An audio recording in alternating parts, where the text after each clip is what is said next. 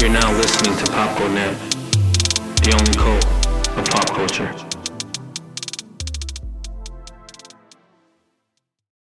What is up, people? Welcome back to PopCoNet, the podcast where you can find the latest and greatest content creators in pop culture and also listen to some really cool conversations on pop culture.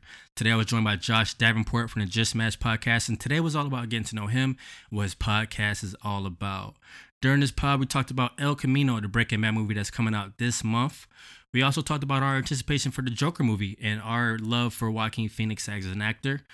We talked about the addition of Jonah Hill to Matt Reeves' The Batman, and we discussed which role we think he should play.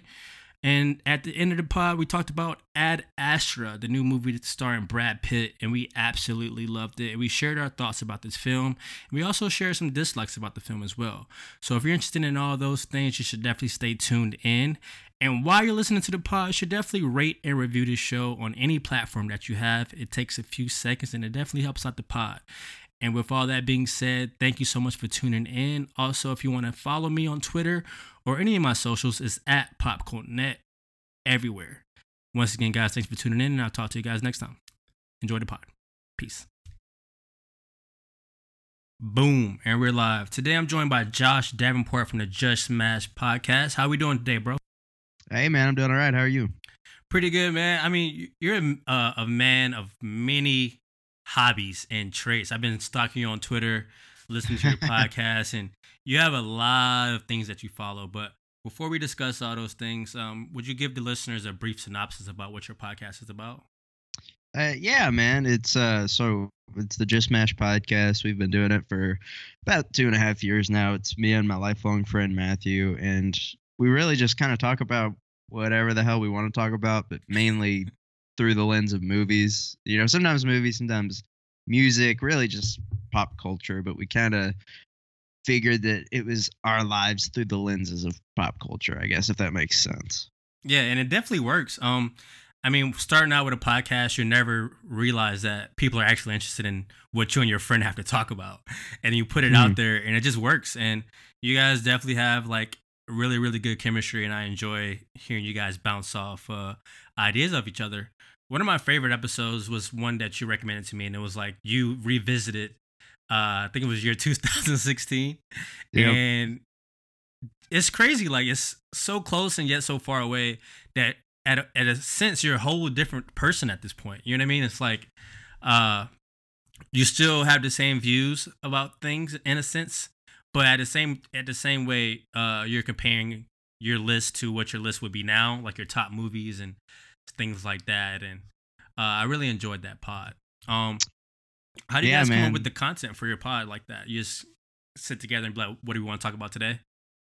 Well, so when we started out, it was very much like, okay, we need to have a structure. We need to have, we need to do our top 10 of this, or we need to talk about this topic or whatever. And as we kind of went on and we got more comfortable on the air, we really discovered like, look, we've got a 20-year history. We don't necessarily need a structure. We can just bullshit about whatever comes to mind, and hopefully that'll be as entertaining as some sort of structure. So that's really where it comes from. But we do still like to do, our top 10 movies or comic books, or like we did our top 25 favorite songs, or, it all just kind of depends. Like when we just turn the mics on and go wherever the conversation leads us, we call it just casual mash because we're lame. I got you. But I was wondering where the mash came from, so now I get it. yeah. There Mashing you go. everything together. Like I said before at the top of the pod, how do you keep up with so much content? I mean, you're writing for comics, you're writing for film, you have passion in wrestling and everything. How do you keep up with all that stuff, man? I have a hard time myself. I'm just wondering, like, how do you do it? To be honest, I have no idea. Just kind of do it, right? Yeah, I mean, growing up, like wrestling is one of my favorite things of all time, and comic books, like both of those are stuff that have always been there for me. And then I would say around probably my freshman year of high school, I really got deep into movies, and TV shows are also one of those things that are always there. And I grew up massive fans of the Beatles, and then I kind of, as every young kid does, I got into a hip hop phase, and then I came out of it and kind of got into Queen and Red Hot Chili Peppers, and then Bob Dylan and all this different stuff. So music is really I mean, it's the soundtrack to your life, you know. So I think for me, the best way to do it is to find ways to combine all of them, you know. And that's kind of what the podcast is just trying to find a way to talk about everything you love and hopefully pass that on to other people so you can kind of contribute to their lives what you do with your own, I guess. Yeah, in a sense, listen to your pod. I have to do like a Beatles run now. Like you like every episode you mention like one of the members of the Beatles or something. I'm like, damn, like I wouldn't say I've neglected them. I have a lot of different tastes in different genres of music, but that is one band that I've never really did a deep dive in, and you have brought them to light for me. Oh man, you need to. My co-host Matthew is the same way. He like, you know, everyone knows like Let It Be and Come Together and all that. But, you know, from knowing me for so long, I don't know, he just never got into it. And then one day I kind of made him and he did, and now they're like one of his favorites. It's something that everyone has to do at some point in their lives, you know. Yeah, once I check them out, I definitely come back and let you know what I think.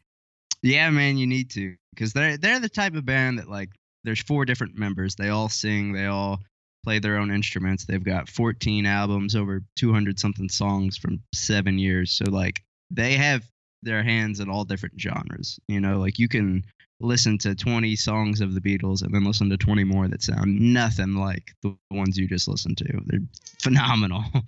Yeah, the only member that I really know, I don't know if he's the most popular one, is Paul McCartney.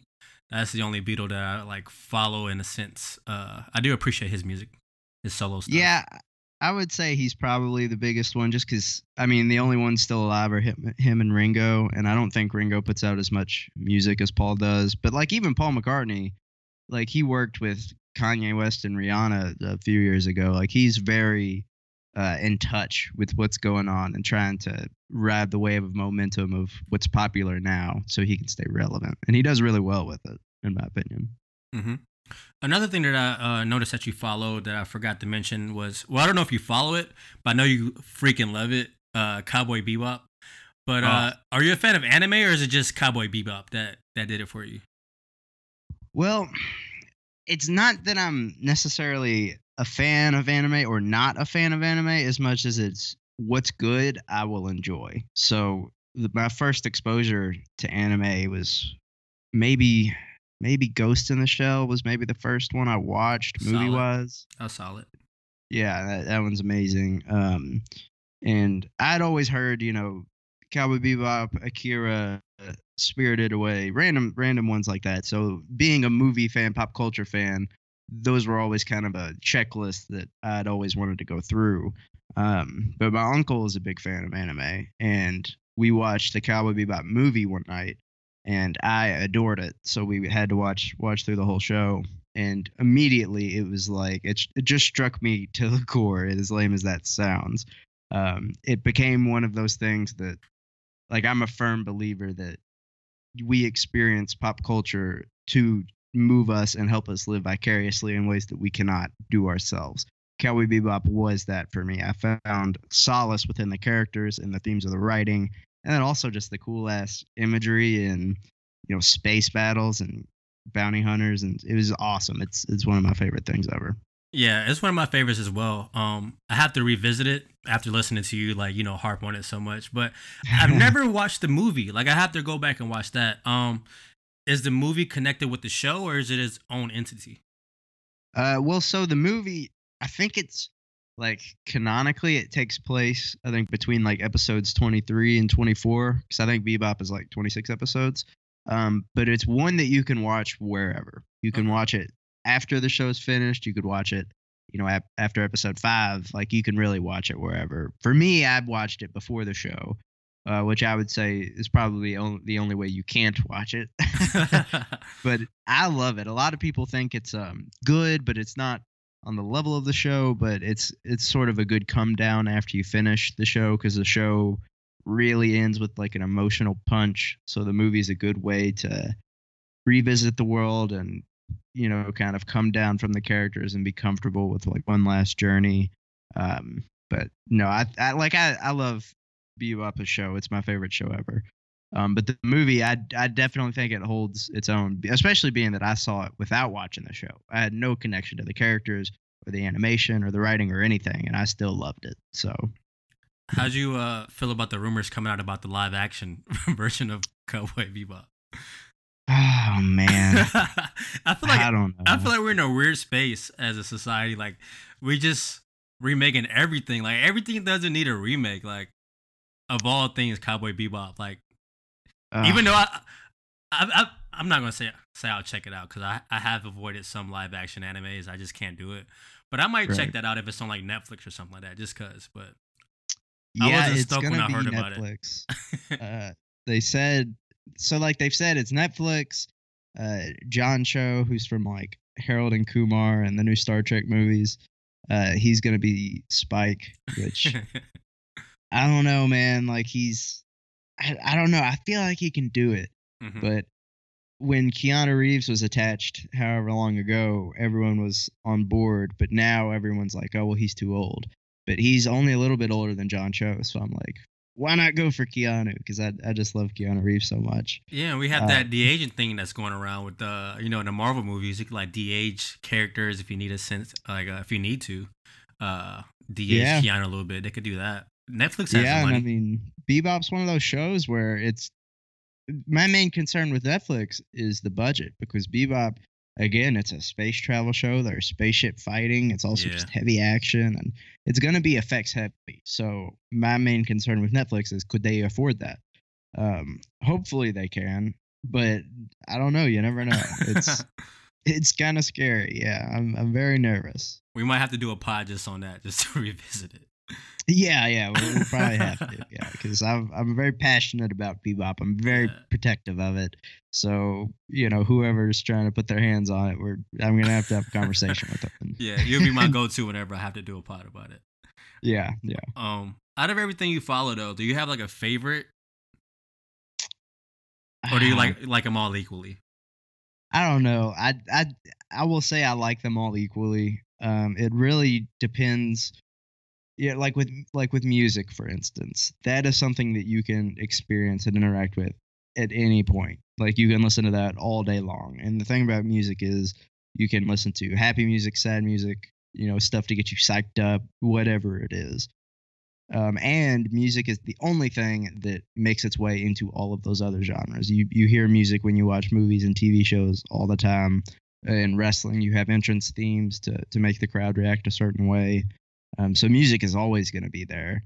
With movies, again, my main thing about entertainment is that I want to feel something that I don't normally feel. I want to live vicariously through these movies, through these characters. So for movies, for me, if anyone has heard me talk for any amount of time, my favorite movie of all time is Her, and that is the movie that taught me how to feel. Because as dudes, we don't really get raised to be emotional, to have feelings. So that was the movie that really taught me, like, hey, it's actually okay. And I'm a massive comic book fan. So what Marvel's been doing with the MCU has just been absolutely incredible. Something that I never thought would be a thing. And Avengers Endgame was one of the greatest moments of my life in the theater. Same. When Captain America caught me on here, I jumped up and grabbed my brother's shoulder and like tears were streaming. Hell Like yeah. it was amazing. And TV shows, it's episodic storytelling, sequential storytelling. So you get to spend time with those characters and you get to really see things develop and grow, just what you don't really get in a 2-hour movie. And then comic books is what taught me how to have an imagination and how to be creative. So it's pretty much all of it. I don't know. There's different things that I value more with each medium. Like pro wrestling is my favorite version of storytelling, because sort of similar to the TV show thing, you get to watch these characters grow over 10 to 15 years. You get to see them be good, be bad, team with different people, be in different types of feuds and matches, hardcore match, steel cage, regular submission.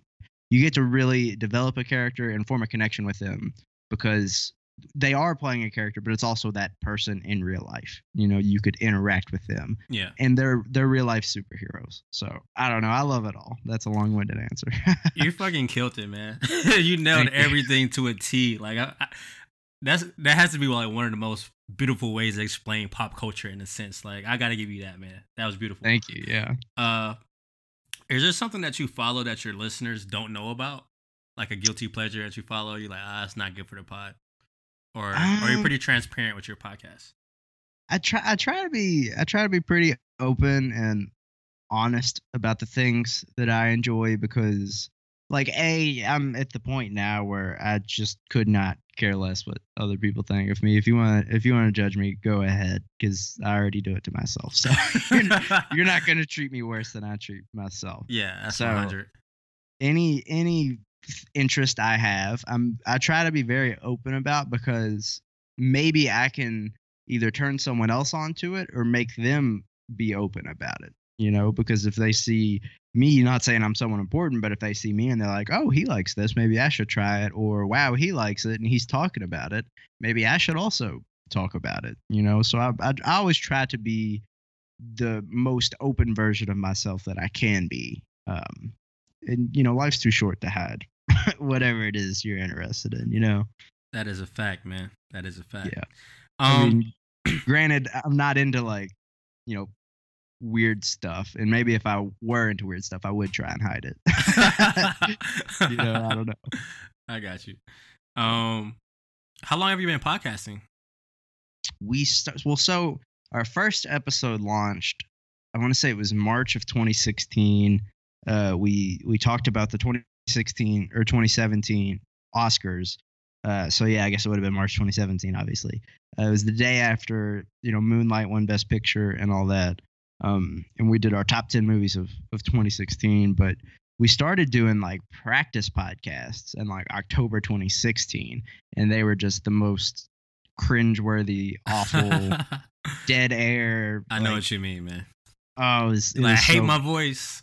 Yes. Oh, dude. And I've been listening to our older episodes to try and get over that. And it's weird. It's hard to listen to yourself, especially like I'm 21. So that was a 19-year-old version of me. And when you're young, you're stupid. It's just how it is. So hearing me be young and stupid, and I'm from Kentucky, so I've got a bit of a country accent that I don't hear unless I'm listening to, with a podcast or whatever. So it took a lot of biting my tongue for the first few hours of, whatever it is. But I mean, I've been a podcast fan since the beginning of the medium. Even when I was a kid, and my co-host Matthew and I, we've gone to school together every year of our lives. And I remember like in 7th grade, we would get like our old iPod touches out and turn on the voice memos and record conversations, so it goes back a while. What led to it? Like you wanted to start a podcast with your homie Matt? It just got down to the point where, it was our freshman year of college. And we were just like, you know what? Now people expect things from you.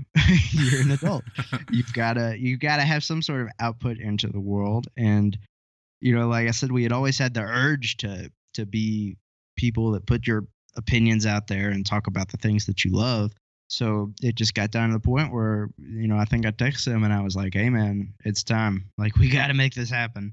We don't need to be famous from it or whatever. Like, we'll probably never make a dime or anything like that. But in order to be creatively fulfilled and be who we want to be in lives, it's time for us to make it happen. So thankfully we did, because I'm an extraordinarily lazy person, and I don't know if I didn't have him to play off of, I don't know that I would have made it 2 years in, but thankfully, here we are. That's awesome, man. Matt seems like a really cool guy too. I wish I could have got both you guys on, but I kind of like having one of the members of the pod, be the voice versus bounce back and forth. But yeah, man, and I'll say something to him, and I'm sure you can get him. Yeah, tell him I said what's up. Yeah, man. Yeah. What's something that you wish you knew before you started podcasting that you know now? Oh man, so many things. You're kind of like I said earlier. We thought, okay, we need a structure, we need a topic for this episode, we need this and this and this, and now. We do still like to do that sometimes, but also we'll just turn the mic on and have a really great time for a couple hours and laugh and just talk about random bullshit. And sometimes we say stuff that makes sense, So I think if I could go back and tell myself then, I would just be like, hey, you know, it doesn't have to be such a structured thing. It can be, and that's always great. But for me, necessarily, the way I like to do things, my personality, we can just talk, and it can be fun. And there's so much content out there. There's so many podcasts that you're really asking for people to devote their time to you. And a lot of times that might not even happen. So you might as well do what you enjoy, and you might as well have fun while you're doing it, But I don't know, what did you find out that you didn't know back then? The same thing that you just said. I feel like once you start a podcast, you feel like it has to have a beginning and an end. But the best part about podcasting is the things that happen in the middle. And like you said, just having a conversation. Those are some of the best things that come out of podcasts versus, hitting every talking point. It's just random conversations that come off. Like, I sent you over questions about a pod. I never brought up Cowboy Bebop, but we just had an awesome conversation about Cowboy Bebop, just from conversating. Right. Now, if in the beginning of podcasts, I'd be like, oh my God, like I can't bring up Cowboy Bebop, or I can't bring up pro wrestling or something like that. So to my former self, I would just say like the same thing, like, just go with the flow. Just pick up the mic and just go for it. Yeah, man, because that's what it is. It's a conversation. I say all the time, my favorite thing about podcasting is you get to sit down with someone that you might not normally get the opportunity to speak to long form.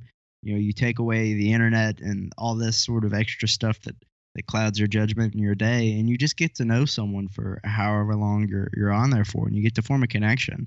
And people never get to do that. Like, anytime I've had someone on my podcast, it's usually their first one, and afterwards they're like, wow, that was crazy. Like, I've never just ignored everything else, been tuned into this one conversation for such a long period of time. Because normally there's dead spaces and there's breaks between what you're saying, and you'll check your phone and get on Twitter or Instagram or whatever. That's the cool thing about podcasting, is you don't have to do that. You can just take everything away and do what you're doing. It can be natural and fun, and that's what's the best thing about it. Yeah, and just like you said, like, I wouldn't say I'm an anti-social person, but I feel like we live in a society that we have our friends, we have our routines, we don't really want to go out and meet new people. Like, for instance, like, we could have crossed paths in the future or in the past, and we probably never spoke with each other, but podcasting brought us together, and we're having an awesome conversation right now. And I feel like a lot of people don't get a chance to communicate with people that aren't their friends. Unless they're forced in a situation like work or, a group activity or something like that. But, podcasting brings people together. And that's what I love about podcasting. Yeah, man. And that's that, like, everyone shits on Twitter, and rightfully so. Sometimes it can be a cesspool of negativity, but I love Twitter because that's also what it can be. It's a way to form connections and get your name out there and interact with cool people that you would have never met. I mean, we live in different states, and there's a good chance that we never would have crossed paths before without podcasting, without Twitter, things like that. And that's why I love Twitter. It's a really cool way for you to interact with people and get different perspectives that you never would have gotten before, and different opinions. And also it's a way to discover things, and I'm glad that I exist in this day and age right now. If I were a caveman, I don't think it would have worked out for me. Yeah, you'd have been like the Lone Star grinding on your own. Yeah, I would not have lasted. So I'm glad I can sit here and hold a microphone and talk to you about Cowboy Bebop and wrestling. Same, man, same. Speaking of other social media platforms to connect with people, you're heavy on Letterboxd, man. You write some really good stuff on there. Some other outlets that I noticed you write at is on Twitter. You write some comic book reviews and stuff like that. Do you have a writing background, or did you kind of just pick it up? Well, so when I was, I'm trying to think of what age I was. I guess it was like second grade, third grade, something like that. Like, I've always been I hate saying I'm a creative person, but like, I've always been a bit of a creative person. I've had a wild imagination, and I've always liked to create my own stuff, whether it's like play acting with your friends when you're 5 or 6 and, you're acting like you're Batman or whatever. For me, I always say it, I've never had an interest in sports. I've always been bad at talking to people. So for me, the way that I found myself was with a pen and a paper, and it was trying to be creative or just writing down my thoughts or whatever. And in I think it was third grade, they had a competition called Young Authors where everyone had to create a story. And I've always been awful at school. I've always been bad at paying attention and also applying myself at math or science. Like that shit's just not it's not for me. But this young authors thing, it was like, oh shit, so you're telling me that we get to spend an hour in school, which I hate, and just write down whatever you want? Like that's what I do at home. So that was really the first time that I got to hone that sort of skill. And ever since then, I've always been an English type student. So I feel like had a firm grasp on the English language and had a sizable vocabulary, I don't know. But so ever since then, man, it's creative writing, editorial writing, whatever it is, I've always had an interest in. And then, Letterboxd, which for anyone that doesn't know, it's like social media for film lovers, I think they say, where you can log every movie you've ever seen, write reviews, make lists, interact with other movie fans. I found that, like, I want to say fourth period one day and like my sophomore year of high school, and I spent the rest of the day on Letterboxd, like making an account and all that. And for me, it was like, okay, so you're telling me that I can put down my opinions on the things that I love on a public forum? Like, holy shit. So, that was that for me. And I think the natural evolution of that was me trying to grow a bit more in the comic book community. So now I'm writing for a website called Comic Book Legion, and I write Marvel and DC reviews every week. Because I love comic books. I'm a weekly reader, so I don't have any friends that are comic book fans. Like my uncle is, but he doesn't read them all weekly. He'll let them build up and then he'll read them. So I can't necessarily have that sort of discussion every week. So it's been cool for me to be able to pick some titles that I'm into and write about them, post them online and on Twitter, and get to interact with people about them, and also get to interact with creators too. People will reach out to me and ask me if I want to read their books and talk about them, and I'm always like, fuck yeah, dude, that's awesome. That's awesome.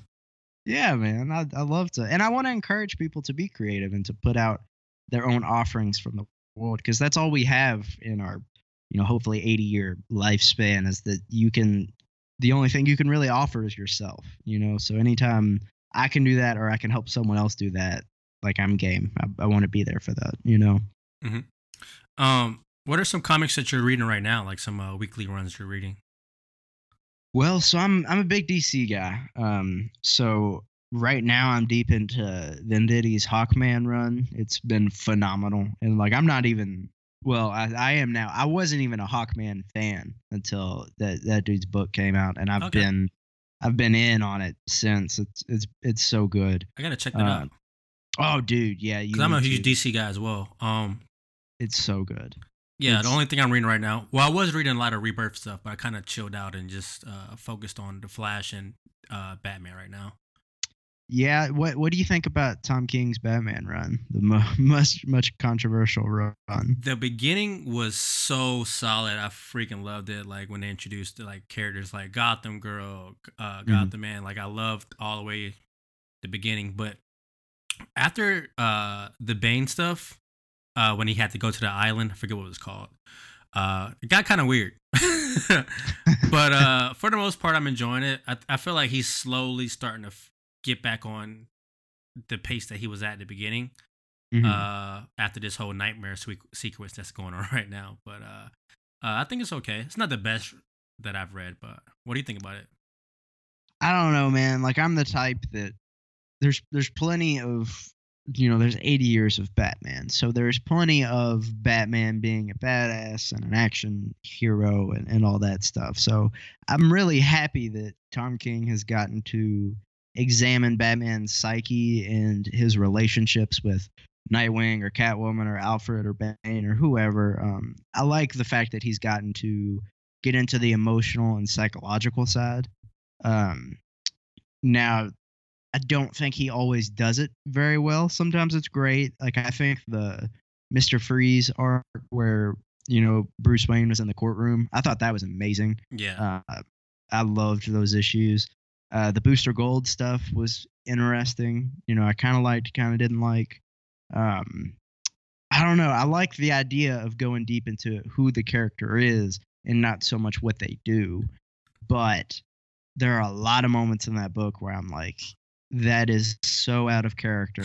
Yeah. Like the issue where Catwoman beats 3 Flashes. Like come on. Yeah, I was like, what the hell? That's Yeah. wild. And then the war of jokes and riddles where Batman he like defeats Deathstroke and Deadshot like at the same time in like 10 seconds. I'm like, dude, you're not beating Deathstroke like that. That's not happening. That's a fact, man. Yeah, it has its moments. Yeah, it's good. You said you read some Marvel stuff too? Yeah, I didn't used to, but I've started to get back into it recently just because I'm writing reviews for some of their stuff. So, I think Nick Spencer's doing Spider-Man right now. His book's pretty good. I'm reading the new Fantastic Four book that launched, I think, last year maybe. They just started a really cool arc. They're doing a history of the Marvel Universe book. I think Mark Waid's writing that, where he's like going through each kind of era of Marvel and trying to flesh it out and make it all work together in one canon. And that's actually been a really cool book. It's kind of like a textbook in a way, but really fascinating. And then, the absolute carnage stuff is going on right now, and that's the symbiotes have kind of taken over everything. So it's really interesting to see where that's headed. But yeah, man, I don't know. I like it though. Yeah, I got to catch up on Absolute Carnage, but are you reading the House of X and what is it? The House of X and Powers of X, maybe? Yeah, Powers of X, yeah. Are you reading those? I haven't yet. I've got the issues. Like I'm building up, waiting for them to finish, and then I think I'm gonna go through it. Because I haven't always been a big X-Men fan, but recently I've been kind of getting into it and getting into the lore and the history of it. So I'm excited for it. I've heard some really good things, but I'm waiting for it to finish so then I can just binge all the issues. Yeah, I'm not a huge comic book reader, but I kind of like pick my runs to read. And anytime Jonathan Hickman's name pops up, I'm all in. And I'm in love with this series so far. It's about to start wrapping up, and then he's going to go into a full run of X-Men. And what he's doing with this, franchise is going to be epic. And I'm looking forward to it. But yeah, I don't want to spoil anything for you, but I feel like it's really good writing so far. Yeah, man, I might have to give it a shot now. Now that you said that, I might not even wait until it finishes. Yeah, it's solid. This last issue, boy, oh my god. Oh yeah, yeah, man, it's epic, bro. It's epic. Have you been reading Doomsday Clock? Yeah, I follow that as well. Yeah. Oh, dude, that book is incredible. I mean, like I'm a huge Watchmen fan. The movie's one of my favorite movies. The book's one of my favorite books. I think it's one of the top 5 greatest things ever written, comic books or not. So I was very hesitant when Doomsday Clock was going to be a thing. I guess 2 years ago now. But it's the second an issue comes out, I have that thing read in 10 minutes. And then I read it again and again. Like, it's one of the best books in modern times to me. I think that book is so amazing. Yeah, I was kind of confused about how they release issues because they kind of like was bi-monthly or once a month or something like that. It was supposed to be monthly. I think it was November 2017 was when issue 1 came out. It was supposed to wrap up November 2018. And then, I think November, December, January, they had 3 out in a row, and then it became bi-monthly, and then it became like every 2 months, and now it's like no one knows when an issue's coming out. It'll just happen. Because I have a subscription at my my local comic book store, and like I'll go pick it up, and I'm like, oh, Doomsday Clock is in here. It's like always a surprise. Like when you get a package from Amazon or something, like, oh shit, I forgot about this. Yeah, I mean it's wild especially because like it was supposed to be this world-changing event for DC, so they wrote the Rebirth stuff knowing that, okay, Doomsday Clock's going to be out November 2018, we'll be done with it. Now it's still not finished. We got one more issue. People are thinking it's going to be December is when it's going to come out. But DC's kind of had to hold everything hostage until that book comes out because their big plans are for after it. So now everyone, I feel like, is just kind of, I don't want to say filling time, but kind of riding a wave of what do we do? Yeah, because the button was the reason why I started reading the Batman run, and they haven't even brought it up in like full year now. I was kind of upset about that. Yeah, I mean, it was crazy because there was such a big hype with Rebirth and the fact that Watchmen was coming in and all that stuff. And they've definitely lost a lot of momentum. I will say, though, that last issue of Doomsday Clock was incredible. And the finale, Superman versus Dr. Manhattan, I'm not ready for it, but I'm so ready. Yeah, it's going to be amazing. Can't wait. I can't wait. Yeah. Something else that happened last week, I'm not sure if you had a chance to watch it yet, but the El Camino trailer dropped. Did you get a chance to check it out yet? See, man, I've got a weird relationship with trailers. I will watch the first teaser and then I try to stay away. I was not successful in staying away from El Camino. Because, I figured. Yeah, I'm a massive Breaking Bad fan. I jumped on right before the last season aired. I think 2013, something like that. I had binged them all on Netflix and watched the last season live. And, greatest TV show of all time, probably. It's so good. So I was very hesitant to hear that they were doing this movie. But knowing, like, okay, it's Vince Gilligan, Aaron Paul. All right, I'm willing to set aside my reservations and just trust that they know what they're doing. I can't say that I was really like itching to know what happened after the show finished. I really thought that was a good ending, and I liked the mystery of it. But the cinematography from the trailers alone looks amazing. We do, Matthew and I on our show, we do the Just Mash Film Awards every year, which is our own version of the Oscars because we're usually dissatisfied with the Oscars. And just watching this trailer, I was like, El Camino is going to get so many nominations for me. It's crazy. Yeah, it looks really good. And just like you said, like, I was kind of like, why are they even bringing back, Jesse Pinkman? But why not? So, I avoided the trailer for, let's say, an hour. And every time I went on Twitter, like, it just in my face. And I finally, like, gave in and clicked on it. And I've rewatched it, like, 5 times so far. And I'm pretty stoked about this movie now. Pretty excited. Yeah, man. Oh, I can't wait. And I'm glad that it's, like, I think it's going to be in theaters as well as being on Netflix. So I will try and see it in theaters. But I'm glad that I could just lay in bed and turn it on and be like, oh shit, we're back in Breaking Bad, and I'm glad they weren't promoting it for a year and a half. I'm glad people started hearing about it, 2 months ago, and now it's almost here. Like, I love the immediacy of that. I think that's awesome. Yeah, it looks really good, like you said, cinematography wise, and it looks like he's been on a run for a while. Like, starts off, he's knocking on the door, and I don't even know who that guy is. He looks like he needs some help, and looks like he's got his ass beat or escaped from someone. But when he shaved his head, I got some Walter White vibes from the bald head. I was like, oh shit, maybe he's gonna get back into the biz. Yeah, that would be incredible. I was reading some sort of theories about how maybe Walter White's still alive. Maybe he survived. Oh, that would be wild, bro. I don't know how I would feel. Oh man, that would be crazy. That would be crazy.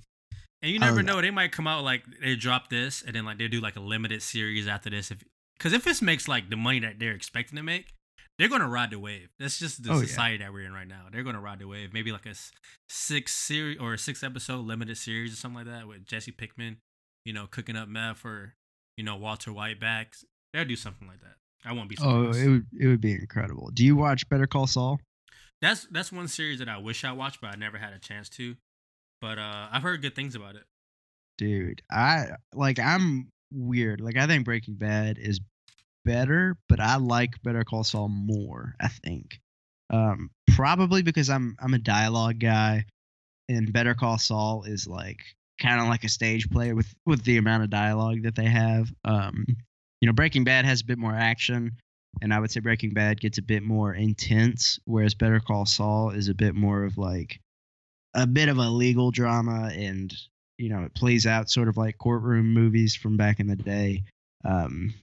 But yeah, I love it so much, and I'm just so glad that is a universe that we've continued to get to see output from, and it's actually been good. It's not watered down and it's not bad. You think Saul makes an appearance in El Camino? I think he's got to, because with Better Call Saul, the way they do it is like it starts out by showing what happened to Saul after Breaking Bad, and then it goes into his backstory. So every now and then they'll show, like they'll do a jump forward and show what's happening to Saul right now, and then they keep telling his backstory. So I think that's, I don't know how long they've thought they were going to do this movie, but I think now it's like you can't miss that opportunity. You got to bring him back. So yeah, I hope they keep it under wraps so it'd be like a surprise, because that would be wild. I am a fan of Saul though, so I'll probably have to check out the series pretty soon. But I'm so behind on stuff that's currently running that it's kind of hard to like watch shows from like years ago. You know what I mean? Oh yeah, I'm the same way. I the only new show that I've watched in the past year was Game of Thrones, and I was super late to the party on that one. Got in right before the end, so. Yeah, I feel like once you get behind, it's like you'll never be able to catch up. Pretty much, man. There's so much content out nowadays. It's hard to find what it is you enjoy and then sticking with it. I mean, yeah, Game of Thrones. And then before that, I guess it might have even been Cowboy Bebop was the last show, and that was early 2017. So I'm bad with TV shows. From a binging perspective with Thrones, since you said you caught up right in time for season 8, were you so against the ending as everyone else was, or did it kind of blend in for you on a binging perspective? I hated the ending so much. Okay, so it was bad no matter what. Yeah, I think well, so it's jarring because the show itself, the first 6 seasons move slow, and then the last 2 are like runaway train. It doesn't stop. So seeing how fast everything moves, it's interesting when you watch it from the binge, but I think it's probably harder to pick apart the inconsistencies when you're binging it. But for me, I watched 1 through 7, and I finished 7 the day before season 8 started, and then 8 I was a weekly watcher. So it was hard for me to watch an episode and then not have anything else for a week, because I was so used to, doing 3 or 4 hours a night of Game of Thrones. But season 8, they shit the bed so hard. It's just awful. When Danny turned around and flamed everybody, I was like, what? Yeah. What just... I still don't understand what's going on, and they're still winning awards for it. Like, I don't get it, man. Ah, man, that's another pod. Yeah, no, dude. It's wild too, because like I said, Matthew's been a big Game of Thrones fan for a long time. So I started watching it, and then what we would do is like we record Sunday nights, which was when Game of Thrones would happen. So we recorded after the first episode and talked about how great it was, and then the same for the second episode, and then the third episode we were like, yeah, that was good, and then the fourth we were like, wow, that was not good, and then every week you could see the decline. Yes, and it was crazy because we were so enthusiastic, and then in a matter of 3 weeks, we were like so negative. And we try so hard not to be negative, but it's so bad. I tried too, because during that gap year when they took a year off, I decided to read the books, and I wanted to catch up right in time before season 8 started. But the books ended in like season 4 or 5, so I was like, oh shit, so they're just making shit up at this point. I never knew they were just making shit up. And yeah, man, it's crazy. Yeah, and I was trying to be as positive, and even though there are people that are like, we should have saw Danny turn mad, it just didn't feel earned. It just felt like they're just, all right, this is how it really happens, and it just didn't make any sense. And yeah, I mean, I think that's the best point, is that it didn't feel earned, because I think, no one knows for sure, but I think the rumor was that the Game of Thrones writers said to HBO, hey, we want to take this to season 12. And HBO was like, this was after season 6. HBO was like, how about instead of taking it to season 12, we'll give you season 7, 8, and 9, and we'll do it for 10 episodes each. And then the Game of Thrones writers were like, well, how about 2 seasons of 6 episodes each? And I'm like, how can you cut down that much yeah, stuff? that's wild. Yeah, into like 12 episodes. And you can just tell that it's like I don't think the ending on its own was necessarily bad outside of the logical inconsistencies, but the fact that there was no bridge to get to it. You know, we never saw Jamie kind of realize that maybe he doesn't like himself as much as he thought. We never saw Daenerys flirt with being a bad person like that. You know, we never saw those sort of things. So then when it just happens out of nowhere, everyone acts out of character and none of it made sense. And it was very, very bad. Yeah, then they throw in like the fan servicey stuff, like, you know, Jamie and Brienne hooking up, and he just randomly leaves and not say anything to her. Now he's dead. It was all a mess, man. It was all a mess. But are you gonna be watching the prequel series? Right now, I say no, but you know, when that first episode happens, I think the gravitational pull from the hype will get you. I think it will too. And I'm like, I'm a loyal. Everybody's talking about it, and you're like, shit. Yeah. I gotta check it out.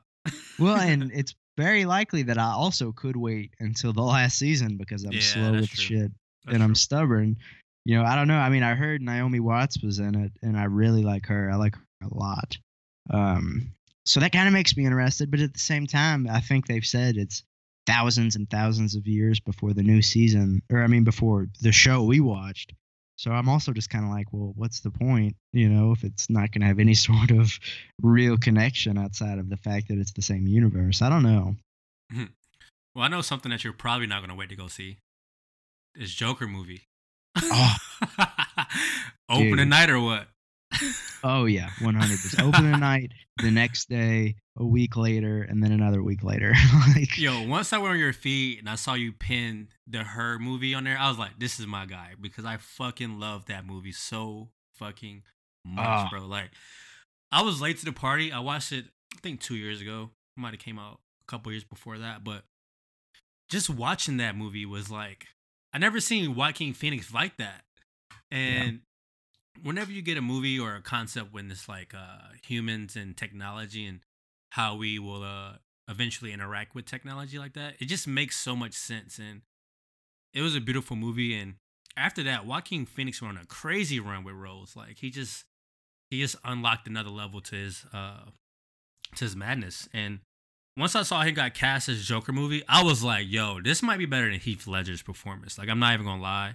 But I'm a huge Joaquin Phoenix fan, and everything about this, everything that's been heard to influence this film, like King of Comedy, Taxi Driver, like all these Martin Scorsese movies, is just like, this movie is going to be a banger, bro. And I think this is going to push comic book movies to its final limit into like an award-winning conversation for platforms like the Oscars and other things. And I can't wait to see what's going to happen after this comes out. Yeah, man. I mean, I'm feeling the same way because it's taken a long time for comic book movies to get where they are now and to get the respect. You know, I mean, Heath Ledger got the nod in 2008, 2009 for The Dark Knight. And then after that, there was a drought until Logan got nominated for Best Writing, Best Adapted Screenplay, and that didn't win. And then, you know, last year, Black Panther kicked the doors open and got, I don't even remember, 8 nominations, maybe something like that. Mm-hmm. And the stuff I'm hearing about Joker, all the awards that it's won, and at Cannes and TIFF and all that stuff, and the buzz around it. And, you know, Joaquin, he's my favorite actor ever since I saw Her. Like, I remember I watched it on my phone in January 2014, and I remember like laying in bed sobbing because of the emotional journey of that movie. But I immediately, when the final frame of the film rolled and the credits hit, it was immediately my favorite movie, and it changed me. And not a lot of people get to say that about stuff, but that movie, it's done so much for me. And like you said, Joaquin went on such a roll afterwards with, you know, Inherent Vice, which I love. The Master was just before, which is great. Last year's You Were Never Really Here. He's done so many amazing things recently, and even going back to like Walk the Line with Johnny Cash or The Village with M. Night Shyamalan. Like, he's always been a phenomenal actor. Gladiator. Everything. Yeah, Gladiator, one of the best villains of all time in a movie. It's incredible that, I think Marvel tried to get him for the Hulk in 2008, and I think they tried to get him for Doctor Strange also, but he just didn't want to be a part of 12 movies in a row. But I'm glad that he finally got to step into this universe, but also it's such an important and iconic character like the Joker, and he is the right person to do it. And I totally agree with you that he could easily, no, I don't want to say easily, but it's a very real possibility that he could dethrone Heath Ledger as the best one. Yeah, I think it's going to happen, to be honest. And I'm ready for it. Like, I'm getting goosebumps just thinking about it, like, no lie. But, oh, yeah, I got chills talking about it. Yeah. But it's so funny, like, when this movie was first rumored to be made and it was, like, directed by Todd Phillips, everybody was down on it because of his filmography, like, the guy that did Hangover. But these last few years, people that have their hands in comedy, like Jordan Peele, I forget the guy's name, he made A Quiet Place. Like, all these guys that have, like, comedic backgrounds are making some bangers, like, creative stuff, like, that we haven't seen before. And I think Tom Phillips is going to make a huge statement with this film. Yeah, man. I mean, I think people within the comedy realm get disrespected a bit, and that people think that that's all that they can do. But I think it's easier to be a comedic person and then step into a dramatic or horror role than it is to be dramatic and then try and be funny. So I think, and also, like, when you kind of ride down that uncanny valley and say, okay, on one side of things this is funny, and on another side it's dark, intense, and creepy. The uncanny valley is right between. And I think people that know funny also know sad, and they know scary.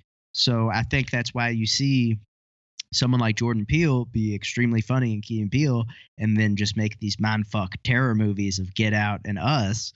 And, Adam McKay, who made Anchorman and all that stuff, he's been nominated for an Oscar like twice now with The Big Short and Vice.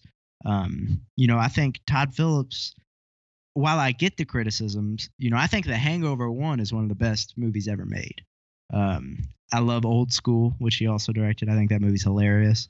Would he have been my first choice? No. But do I trust Joaquin Phoenix and Robert De Niro? Of course. So if they're willing to work with him in this movie, then I'm here for it. They know more than I do, so let's do it. And so far it looks amazing. Have you been successful with avoiding spoilers for it? I've heard very small things, but I heard then Todd Phillips came out and said, like, there was a script leak a while ago, and that's where those rumors are coming from. And that script leak was the script, but he said he's rewritten it since. Oh, sweet. So, yeah. So I heard one thing, but I don't even know if that's necessarily going to be it. But I've been pretty good about staying away, because I used to, like, seek out spoilers. Like, I remember before, Captain America Winter Soldier, Age of Ultron, Civil War, I knew everything that was going to happen in those movies. Whereas now I like stay as far away from spoilers as I can. I've really done like a 180 on it. It's weird. Same. I got to the point that I realized that it takes away from the experience of, going into it with no expectations at all and just being surprised and caught off guard by the film. Yeah, man.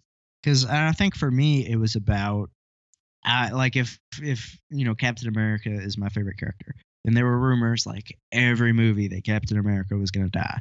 So for me, it was, I don't want to sit in the theater and get caught off guard if Captain America dies and then cry like a little bitch. So my thought process was, I will just look it up beforehand, know everything about it. So then going into it, I won't be caught off guard.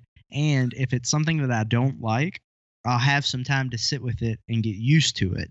So when I see the movie in theaters, I'm not disgusted by how bad it is or how much I dislike it, like I was with Thor Ragnarok. Yeah, I heard you bash that too. I fell asleep during Ragnarok. I was like, I got the hype behind it. It was visually like, stunning and it looked pretty cool, but I fell asleep like during like parts of it. Like, I'm not gonna lie. Dude, I don't blame you. I saw it once in the theater, midnight showing, and I was kind of confused. Like, I was like, yeah, I like it, but I didn't like it, and I was very confused. Yeah, so I was fighting myself too, because I went back to rewatch it, and I was like, oh, it was all right. But Yeah, I saw it again in theaters probably a week later, and I was like, man, I really don't think I like that movie. And then I bought it when it came out, and I rewatched it again, and I was like, I fucking hate this movie. I was like, I don't like this movie at all for so many Okay. reasons. Okay, Yeah. I don't get a chance to like talk about the hate for Ragnarok with a lot of people. So thanks, man. Thanks. Oh, I always yeah, feel like no, I'm like, you ever had like a podcast on and you don't want to like, step on their toes or like start an argument with them, so you kind of see where they're coming from and just let. Yeah. So that's what I've been doing for the past times I've been talking about Ragnarok. But now I can finally voice my strong dislike for Ragnarok. Oh, dude, I'm happy I could be that person for you because I hate that movie and I love talking about how much I hate it with people that hate it. So Thanks, man. yeah. Something else that happened in the news recently was the news about the Batman movie that's coming out. We got some casting rumors from Jeremy Wright and Jonah Hill. Jeremy Wright got casted as Commissioner Gordon, which I think was pretty good. Mhm.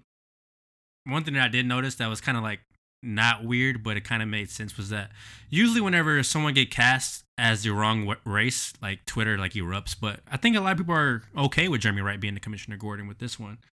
And Jonah Hill was rumored to play Riddler or the Joker. I mean, not Joker, but the Penguin. Penguin. Yeah. How'd you feel about the news of Jonah Hill being in the Batman? I'm not a fan of the Jonah Hill casting. I get the Penguin thing a bit more, but Riddler is my favorite villain, and I'm kind of disgusted at the thought of Jonah Hill being the Riddler. Like that really does not sit well with me. I thought that was pretty weird too. I know he's been like trying to clean up his filmography.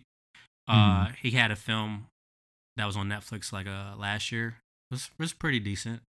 But and then he's getting his hands into directing with the mid 90s and stuff like that. But when I heard it was confirmed, or not confirmed, but rumored to be the Penguin, I was like, oh, okay.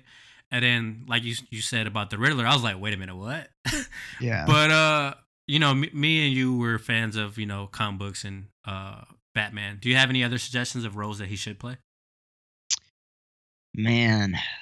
So, for Jonah Hill, I would probably maybe say I could see him being a Scarecrow, honestly. That would be fun. Or actually, you know what? If I'm making this movie and they said you have to have Jonah Hill as it, I would have him as Clayface. Cause that is what I was about to say. Yeah, one of my friends he's on already Twitter, an his name's actor. Derek Wong, was like, he needs to be Clayface, and I was like, holy shit, I think you're onto something. So hopefully he asks, can he play Clayface, and we have somebody else cast as Penguin or the Joker. I mean, I keep saying the Joker. We were talking about Joker for like 30 minutes. I keep saying Joker. Sorry, guys. The Penguin. Yeah. Oh, yeah. No. I mean, and I think I've heard Josh Gad, who's from like Frozen and all that. He would be a good Penguin, and I agree with that. I think aesthetically, obviously, he would be good, but I think he could actually pull it off too. Whereas Jonah Hill for me seems like I could totally see him being a Basil Karlo Clayface. He's an actor. He's got all these struggles. I can see him playing a piece of shit, but conflicted, But also, he doesn't have to get in any sort of shape or necessarily look any certain way for the Clayface parts because he's fucking CGI, So we don't have to deal with that. Yeah, I love the call for Clayface for sure. And I don't think that he will be the only villain in this film.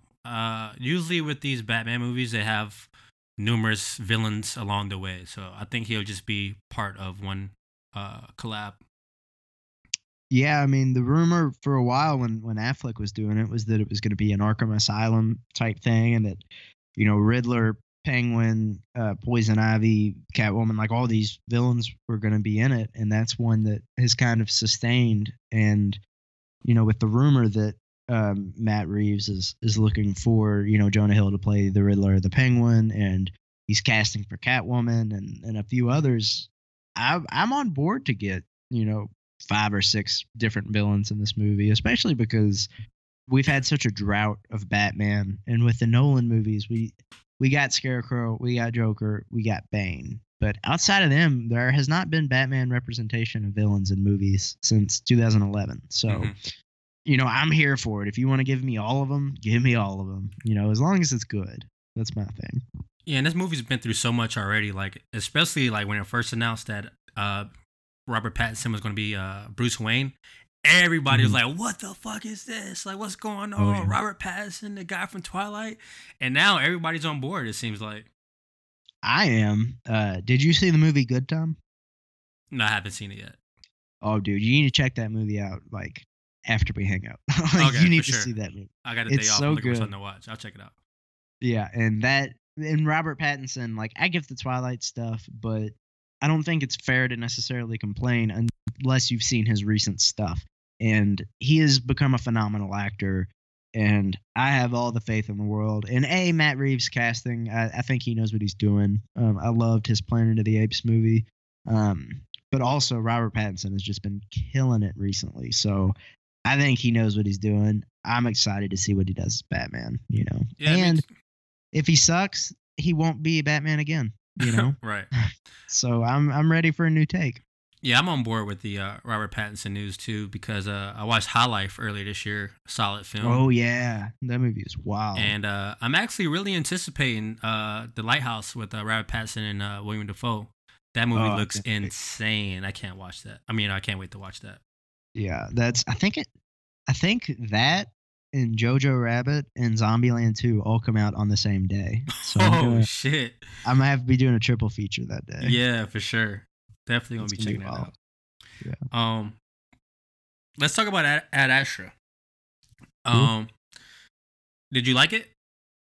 Yeah, man, I really did. Walking out of the theater, I knew I liked it, but I wasn't sure sort of how I felt. I was still awestruck. I was kind of like, what did I just experience? Because Ad Astra was an experience for sure. Oh, 100%. And walking out, like before I had read the director of Star Wars: The Last Jedi, Rian Johnson, had said this movie is a cross between Apocalypse Now and 2001: A Space Odyssey, and those are two of the greatest movies ever made. So going in, I had that on my mind. Coming out, I totally agree with that idea. I would also throw, I felt the same way while I was watching Interstellar.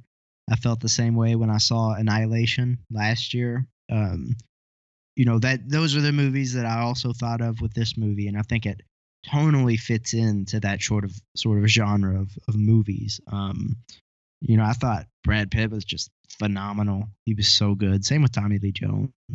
But the cinematography, I'm pretty sure it was the same cinematographer as her. I think it was the same dude. Yeah, and I think it was the same guy that filmed Interstellar as well.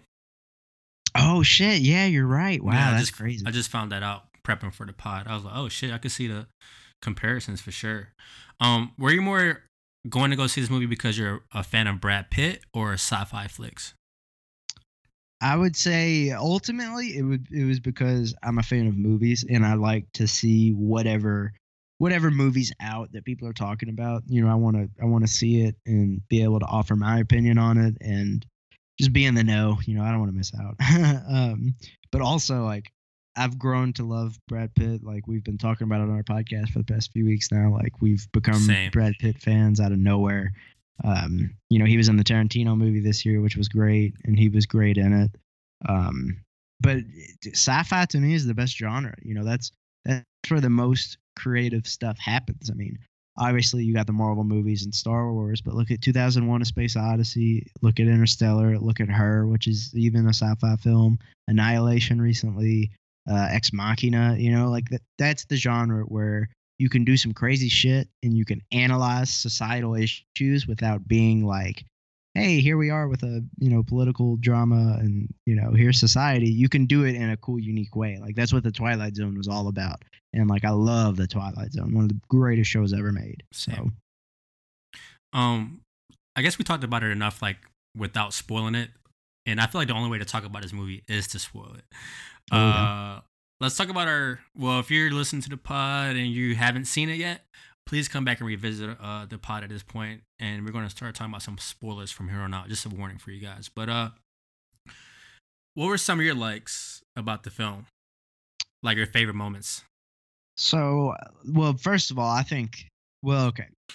for me, it's like a three-way tie of the best scenes of the movie. The first one is that battle that happens on the moon. That was fucking Oh insane. my fucking god, bro! Like, it was so quiet in my movie theater.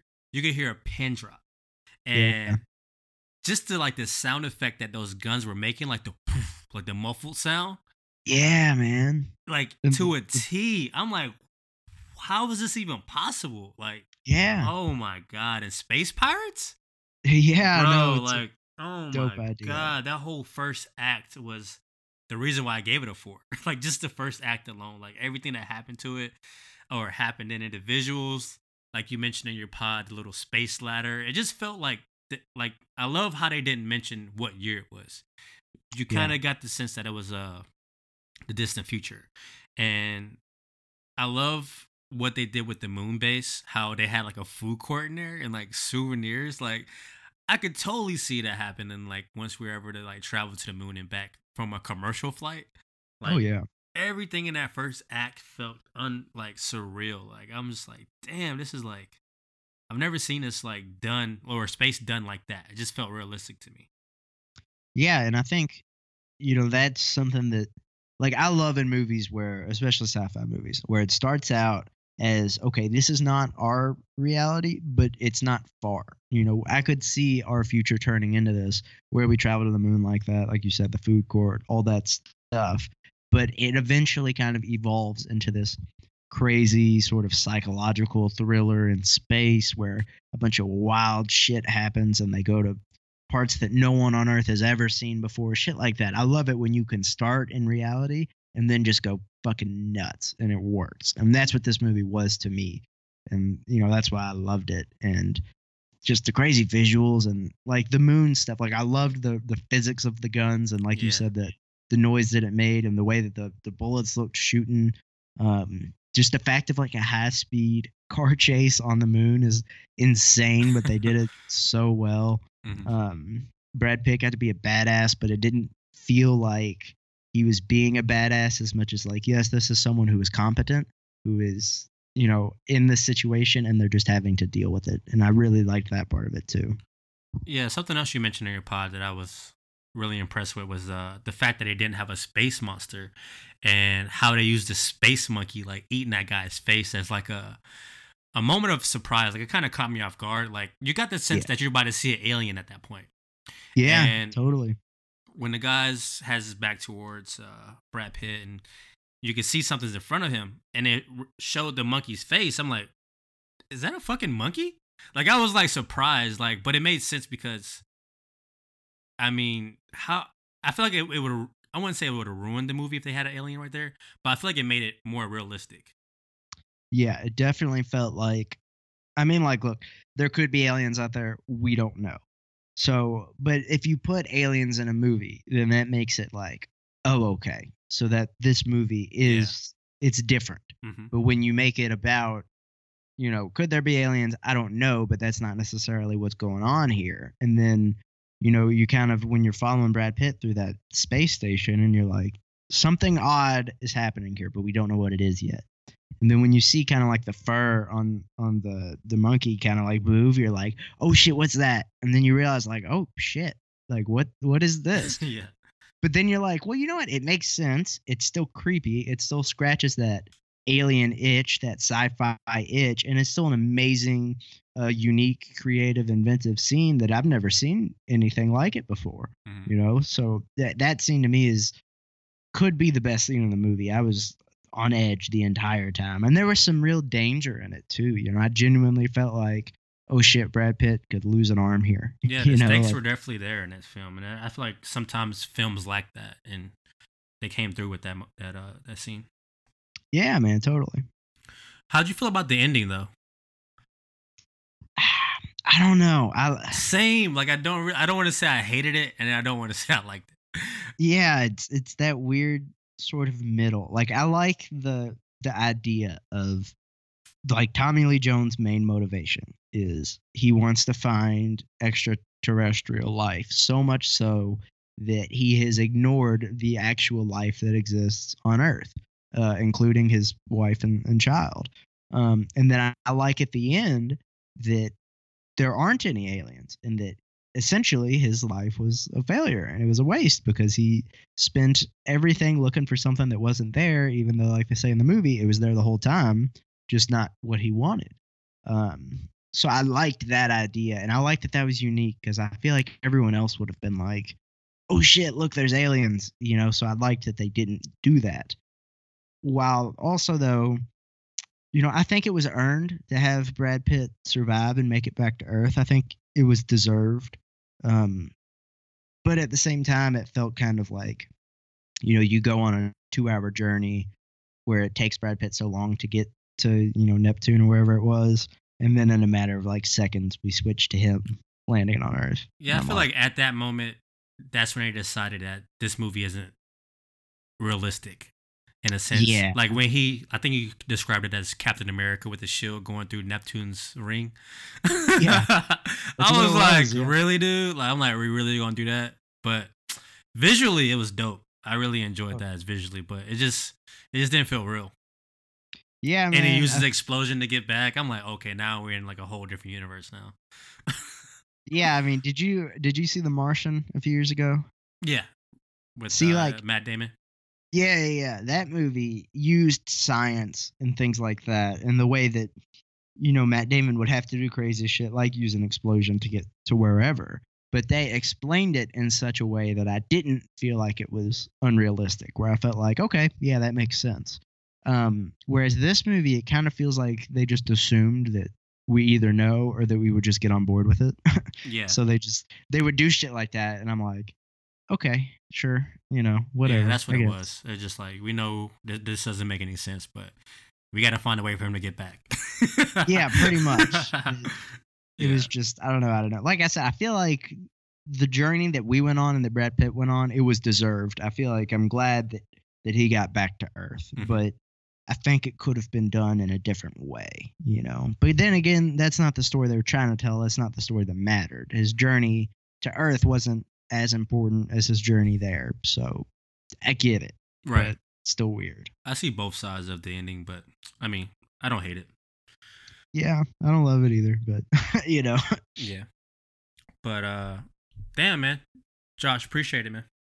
Yeah, man, it's been a good time. You know, anytime you want to do this again, you know, I'm definitely down for it. Yeah, it was really fun, man. This was probably the longest I've ever done a podcast, and I didn't want the conversation to end. Yeah, man, that's the biggest issue with our show is that we'll sit down and, you know, we start talking, and then 3 hours later we've got a bunch of bullshit. And, you know, I always tell our guests before we start, like, hey, what time do you have to be done? Because we'll just go on and on and on and on. So, right. Yeah. But what can we expect from the Just Smash podcast in the future? Well, so coming up, you know, we got a few interviews with, you know, we got an episode that's uploading today or tomorrow about wrestling with someone we went to high school with. You know, we're going to do an episode about the Marvel movies. I made like a kind of a March Madness bracket of all of them that we're going to go through. It's going to be, yeah, man, it's going to be really cool. You know, with like this episode concept that we've had since the beginning called From the Ground Up, where we just sit down and conceptualize an idea from start to finish. And, you know, the last one we did was a couple episodes ago where we tried to create a space adventure animated TV show, and that was awesome. So, you know, I would say expect a lot more of that, a lot more interviews, and then a lot more of me and Matthew being idiots talking about stupid stuff. And where can the listeners find you at? So you can find Just Smash Podcast on, I think we're on everything. We're on YouTube, we're on iTunes, Stitcher, Google Play, you know, all that stuff. Just type in Just Smash Podcast and you can find it there. Twitter, I think I'm at JDavenport98, I think. You know, I never remember that. The Twitter for the pod is at Just Smash Media. You know, that's pretty much most of what I'm on, I think. Letterboxd, I think I'm just Josh Davenport. I could be wrong on that though, but I'm not hard to find. So much stuff to keep up with. Yeah, there is, but it's not a bad problem to have. Yeah, Josh, you're an awesome guy, man. Enjoyed talking to you, man. You have a bright future in the podcasting business and writing and all that stuff. And I had a good time, you know, diving into your world and you stepping into mine, man. Definitely got to do this again. Yeah, man. Thanks. Like I said, I appreciate you having me on. You're great at what you do, and I appreciate all the nice words. And like I said, anytime you need a guest to talk shit about Thor Ragnarok or anything, feel free to give me a call, and we'll do this again. I'm gonna hold you to that, man. All right. All right, guys. Thanks for tuning in, and yeah, I'll see you guys next week. Peace.